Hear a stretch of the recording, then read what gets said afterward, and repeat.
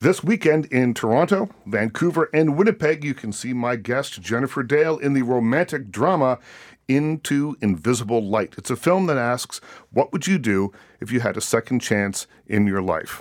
Jennifer Dale, welcome. Thank you, Richard. Nice to see you. You too. Congratulations on this.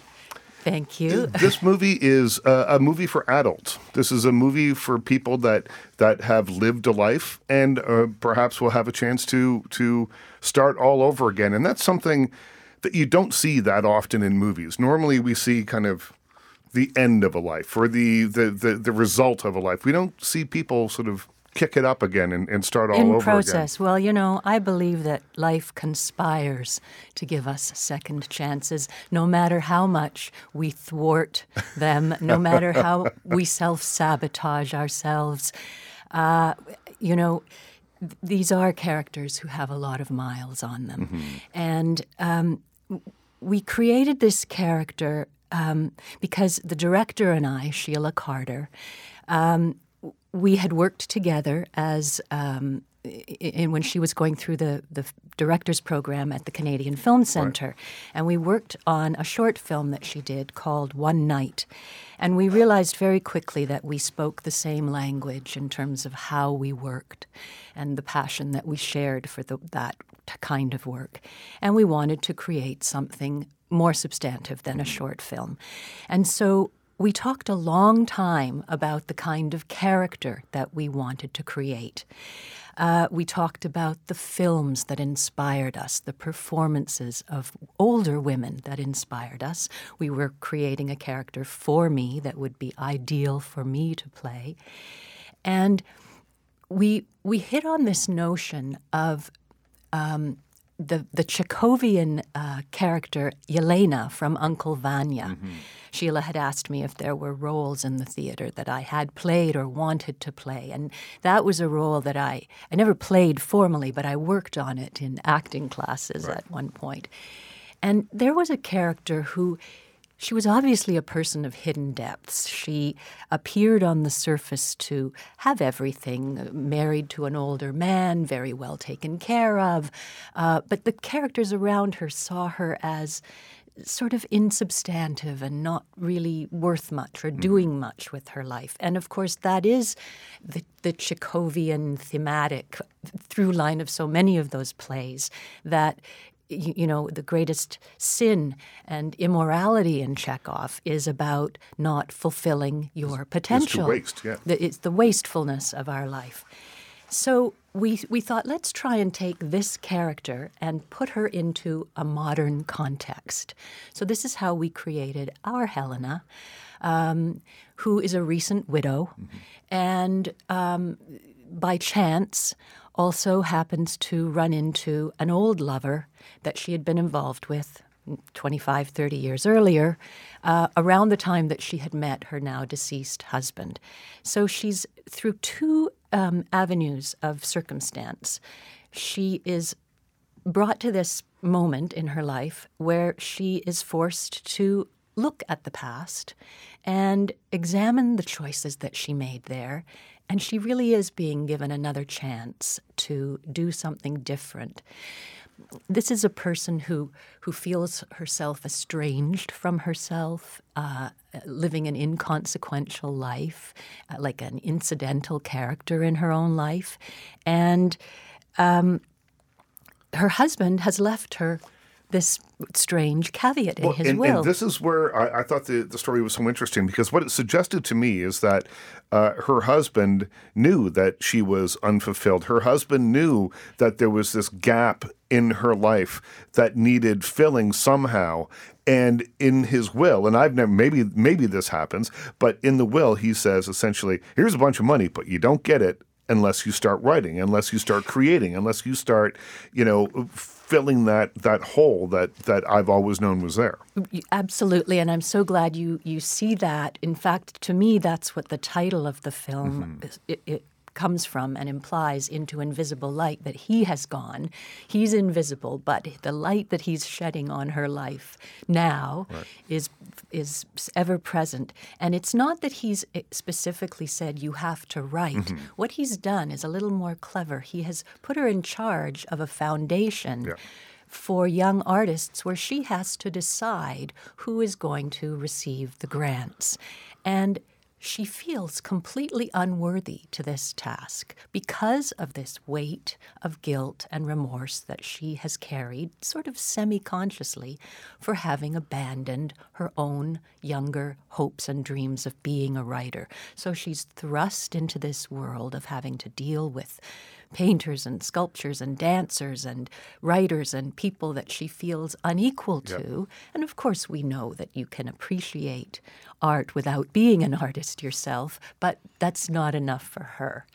And so she also, because she's re-met this previous lover, who is a writing teacher of literature in university, she takes up this challenge to try and write again. And the writing becomes a kind of act of self-preservation and reinvention of herself. It forces her to examine choices in the past and brings her to a moment where she finally finds her own voice again. And it's not that she becomes a great writer suddenly. It's just a person trying to discover whether they can begin again. I'm speaking with Jennifer Dale. The film is called Into Invisible Light. You can see it in Toronto, Vancouver, and Winnipeg this weekend, and then I'm sure it will expand across the rest of the country in the coming weeks. I think that the message of this movie and what you've just said is so potent because so many people have artistic ambitions when they're younger and they're unfulfilled. It's really hard to make a living as a dancer, as a writer, as an actor. And we'll talk about your journey in that a little bit later on in the show. But it's a tough way to make a living, and it scares people off sometimes.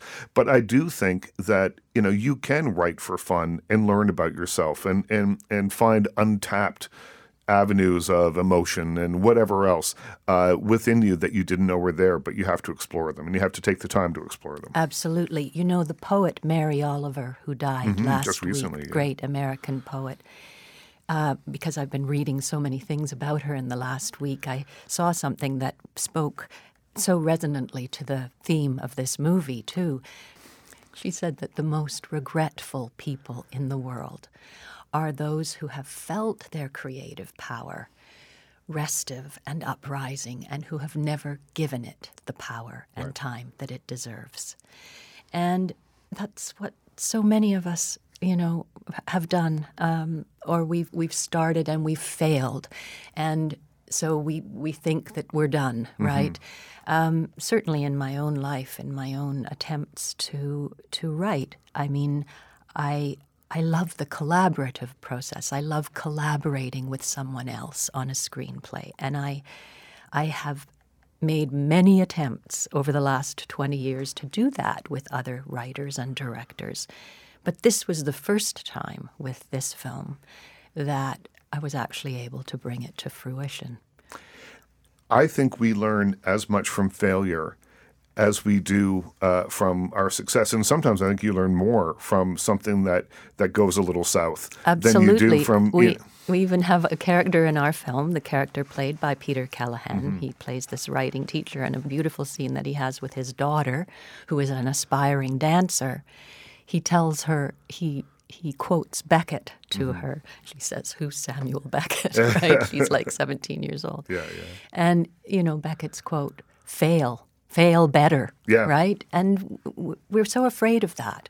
But, I mean, what else are we here for? Well, I think that if you look at the width and breadth of anyone's career, it can be summed up into fail or fail better, or, you know, fall down 6 times, get up 7. Yeah, absolutely. And that is, I think it applies to all facets of life. But I think in an artistic life, I think that is a very potent message. Yes. And this idea that you never know where the next opportunity is going to come from. I love it how life does conspire to force you to re-examine those things. I believe also that people's hopes go on forever, right? Even though we tell ourselves, you know, it's hopeless, or I'm done, I'm abandoning all hope, I don't think that in our secret hearts we ever do.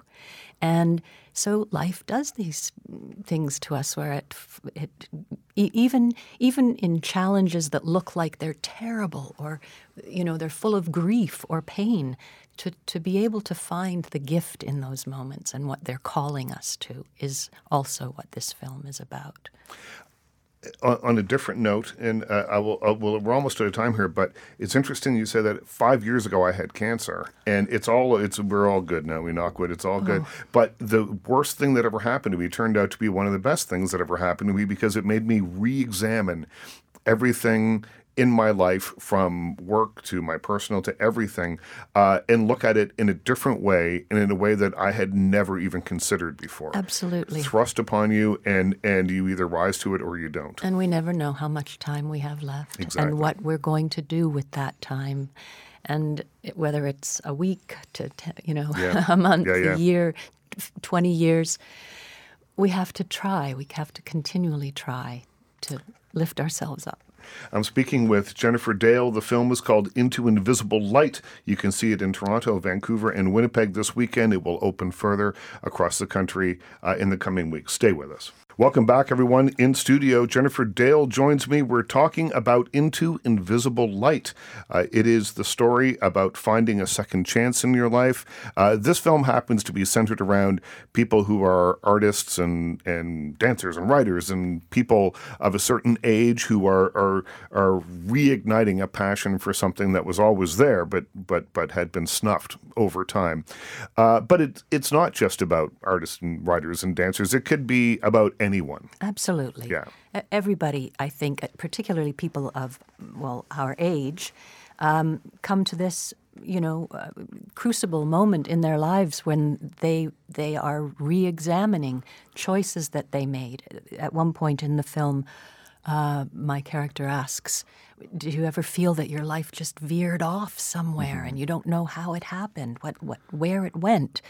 And I think that we all, look back on significant turning points and think, what if I had taken the other road? Right. What if, what might have happened if I had done something different?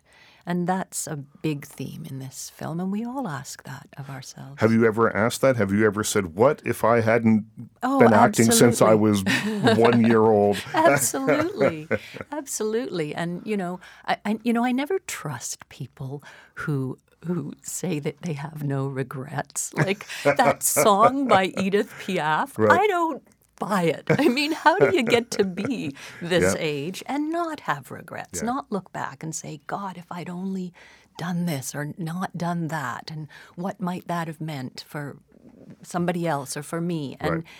And that's what this character is doing. Don't we all do that in our life? I mean, by this point, I think we're all doing that.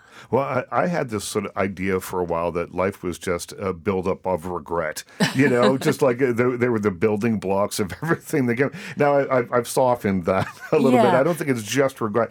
But you can't look back without seeing certain things that you wish you had done or handled differently or whatever. I mean, no one walks through this unscathed. No, but of course the other facet of regret is atonement in a way, or forgiveness, right? And that's also what this movie's about. It's about forgiving yourself for having sold yourself short. It's about forgiving somebody else that you've blamed or carried resentment for not having appreciated you, right?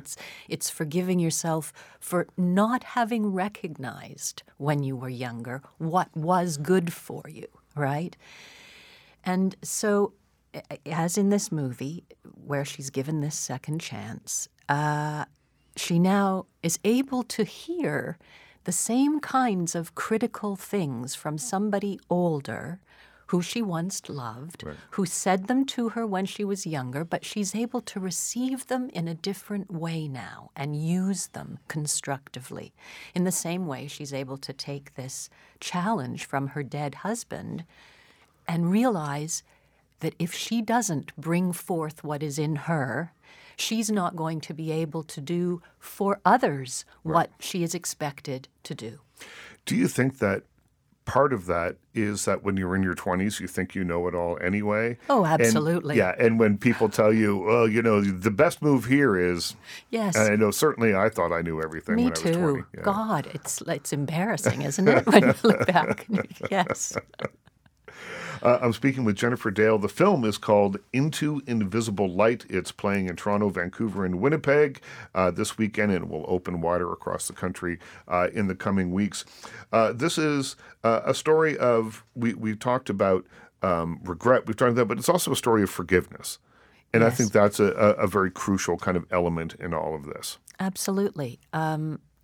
You can't move forward in your life if you carry resentments from the past. And, my character at one point, after she's had this first encounter again, second encounter again with this man that she once loved, and they're out on the street, and she says to him, well, I feel like a curse has been lifted Yeah. because she's carried this thing forever without even really understanding it, right? And as we do.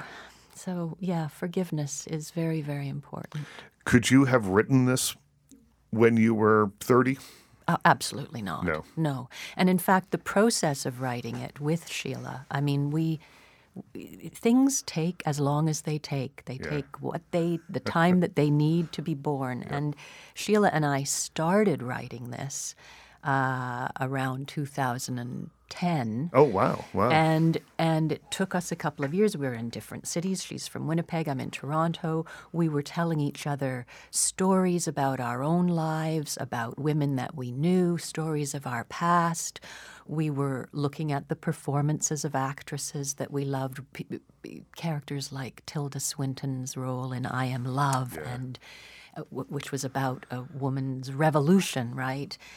Personal revolution. And Kristen Scott Thomas in I've Loved You for So Long, and Juliette Binoche in Certified Copy. These roles of women who are examining themselves at a later point in their life and needing to change. And we started writing it, and then we were sending each other scenes and collaborating, trying on this, trying on that. And it took us a couple of years. Finally, we had a script. And then, of course, we each got involved in other things. Life gets in the way. Life gets in the way, and it had to go on the shelf for some time. And we just left it there.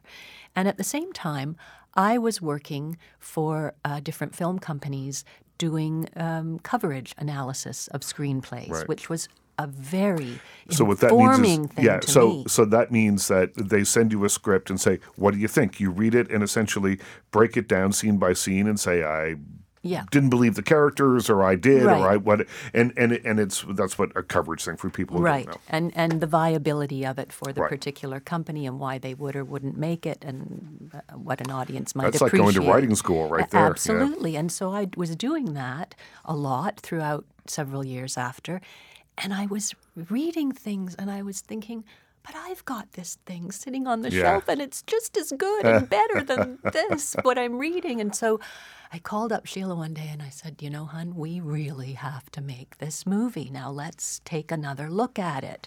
And we'll pick up the story on the other side of the break of how Into Invisible Light went from sitting on the shelf to the big screen. And if you're in Toronto, Vancouver, or Winnipeg this weekend, you can see it in any of those cities. And then check your local listings in the coming weeks.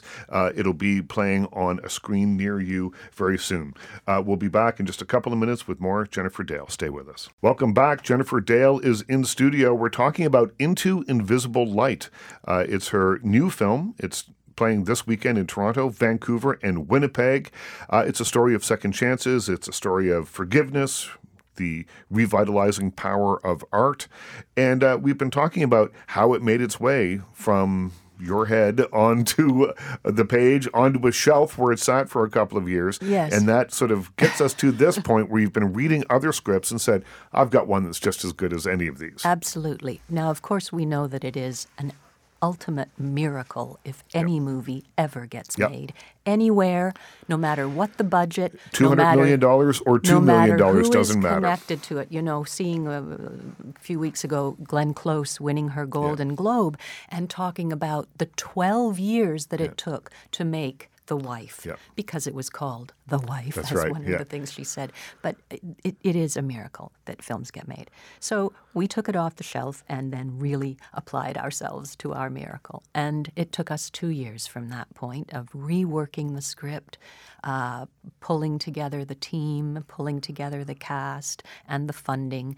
And of course, you know, we made it for not a lot of money, and I always like to say we made it with passion. that's absolutely passion and flying by the seat of your pants, you know, in the way that when you don't have certain resources, you know, I remember we lost a major location 3 days before we were supposed to be shooting for 5 days in this location, which forced the director, God bless her, to completely rethink entire sequences of the film. And this, I think, is kind of the magic of being a director. Terry Gilliam told me one time that in the Holy Grail movie, his original plan was just to have King Arthur and his men come up over the crest of a hill on horseback and look at the castle, and then there would be a funny scene after that.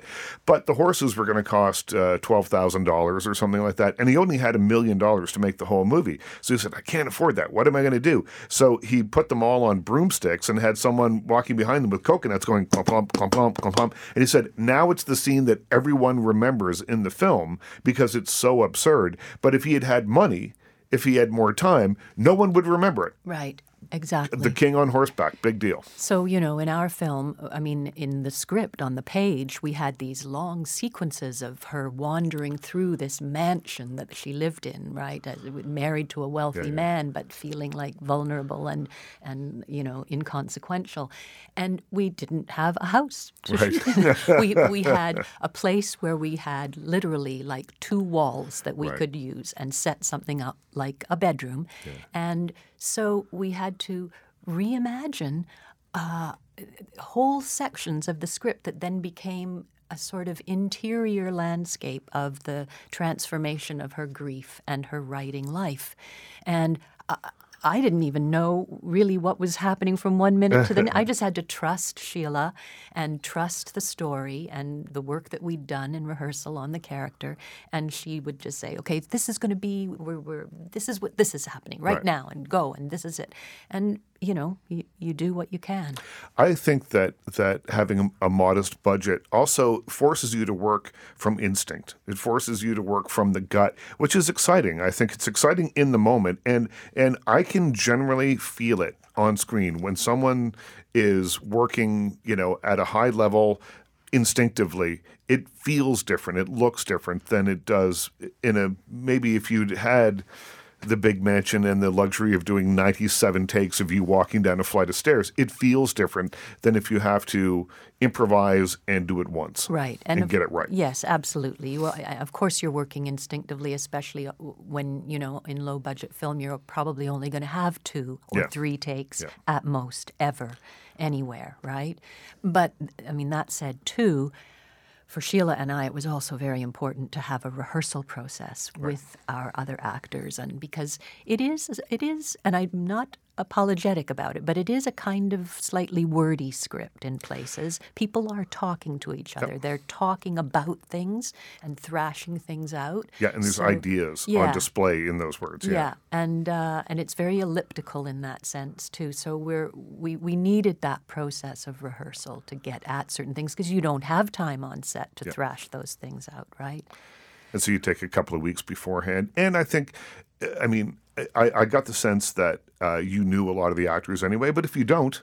No, I did know everyone. I had never worked with Stuart before, but I certainly knew Carrie Matchett, who I adore, and Peter Callahan. I'll tell you a funny story about Peter Callahan. Peter, as you know, is a wonderful comic actor, and he also often gets to play kind of smarmy characters, right? So this was a big departure for him, playing really the romantic leading man. however much certain women actually hate him in this role, what he represents. I don't. Yeah. But I had done an episode of Made in Canada with Peter, right. Going back, I must be about 18 years ago now that we did that. And in the episode, I played his ex-wife. He was the head of a television network. And we had this scene of having sex on his desk in his office, which I completely forgot about. Or did you blank it out of you? No, he reminded me of this when we were working together on the film. And I said, gee, Peter, I totally forgot about that. He was devastated. Yeah, I'm sure he was. Said, it was one of the greatest days of my working career. I'm sure it's a story he's told. Jennifer Dale and I, wow. Well, that's also a great way to, if you didn't like him, level the playing field right there. No, I do love him. I think he's wonderful, and he's marvelous in this film. The film is called Into Invisible Light. It's playing in Toronto, Vancouver, and Winnipeg this weekend. Check your local listings in the coming weeks. What do you hope people take away from this film? Well, I guess the things that we've been talking about, just the notion of beginning again, mm-hmm. Knowing that it's never too late, and that what? Do you think that these ideas are more acceptable now? There has been a change in the kinds of stories that we're seeing and we're being told.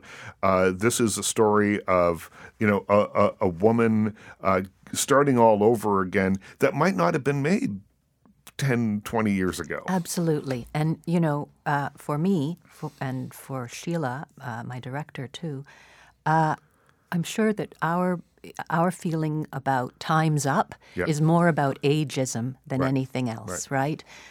Because it does not, what we see in the culture, what we see in movies, it doesn't mirror the reality of who women are as they are getting mm-hmm. older now. I mean, women now in their 50s, 60s, 70s, even 80s are more beautiful, more empowered, more wise, more talented than ever before. And to deny that and not be representing those women in the stories that we tell, it just doesn't make any sense. So, and we've been being told for years that the baby boomer generation would want to see their stories represented, and so this is what we're trying to do. Yeah. People want to see themselves reflected on screen, no matter no matter who they are. Right. And for many years, it was suggested that women couldn't carry a film. No one would go see a film, only starring a woman or a woman's story.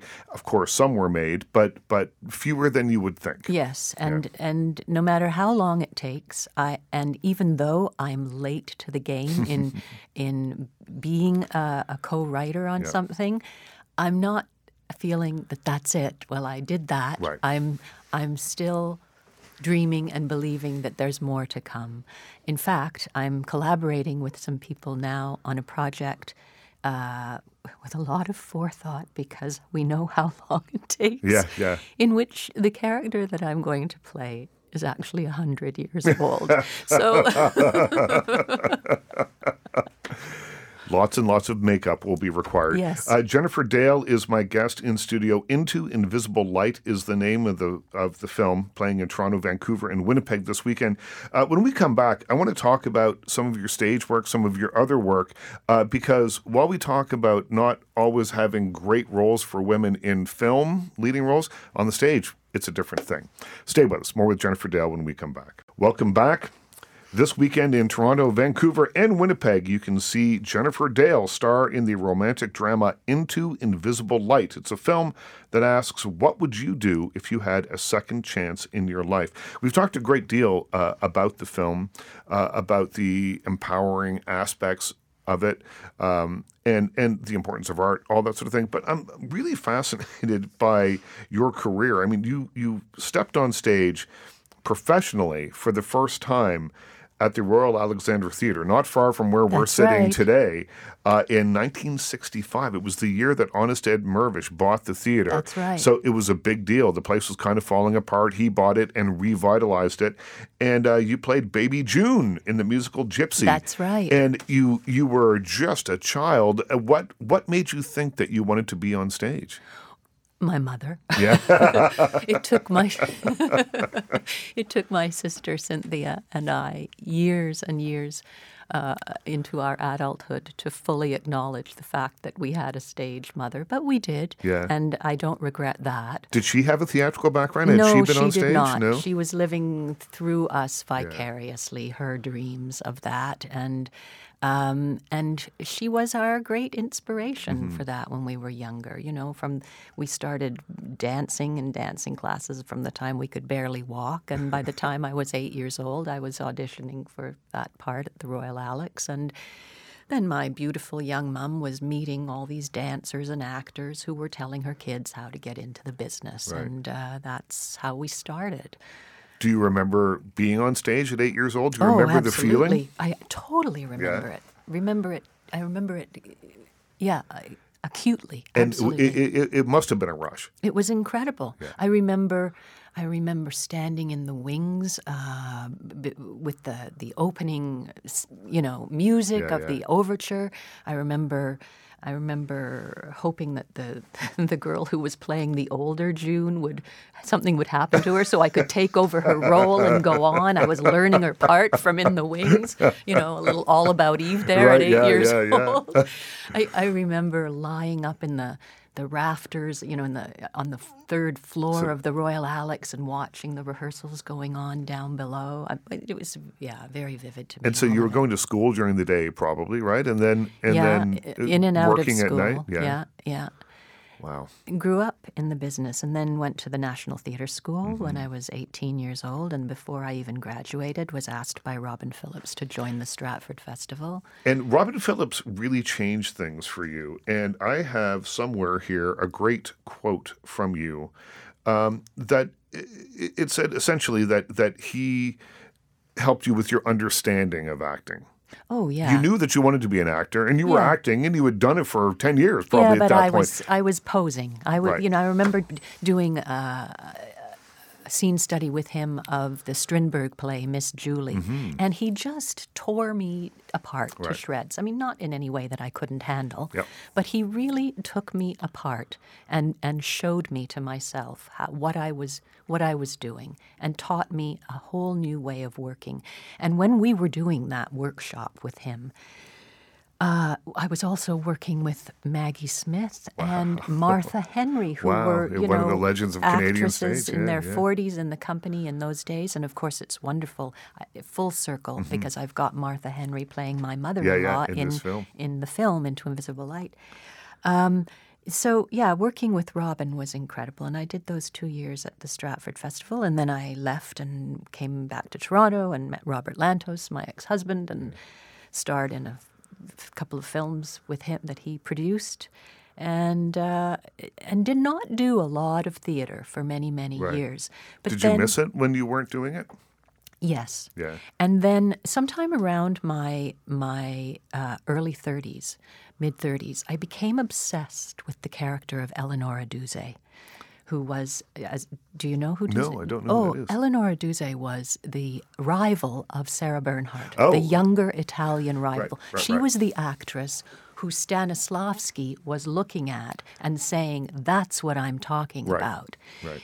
While he was codifying his method system, that she was his great example. She's known as the mother of modern acting. She was really the first person that started to explore the interior world of creating a character from interior states. And I became obsessed with her as a character. Also, I am half Italian. You know, my real name is Ciurluini. Yeah. which I was wondering how to pronounce that. I'd seen it written, Yes. but yeah. And I've studied Italian for many, many years. Anyway, I went to Italy to research her as a character, found this play in Italian, which I then had translated in Toronto and then readapted, and did that one-woman show about Duse. And that was in 2004. Sort of went from doing no theater to doing a 90-minute one-person play. About the woman who invented modern acting. Exactly, which was no pressure a there. huge challenge. But that was something where I realized a dream and got it out of my system. Right. But I was still obsessed with her as a character and tried for years to do other projects around her, but only succeeded in creating a short film with somebody that we did about her. And then, the other thing I love about this business is you never know what could be right around the corner, even if you haven't worked for months and think you'll never work again, as every actor does. Yep. And I had the opportunity in 2015 to audition for a crazy role in a play called Vanya and Sonia and Masha and That's Spike, right, yeah. Which had been a great hit on Broadway, Christopher Durang play, and won the Tony Award. And then every, regional theater in North America did a production of it. So I was in this production with Fiona Reed, and it was a co-pro between the Manitoba Theatre Centre and the Mirvishes in Toronto. And that was the last time I was on stage. Right. Talk about the film work a little bit. The movie The Banshee with Peter O'Toole. Tell me about working with Peter O'Toole. I met him once, and I was absolutely gobsmacked by this man. He told me the funniest stories I've ever heard.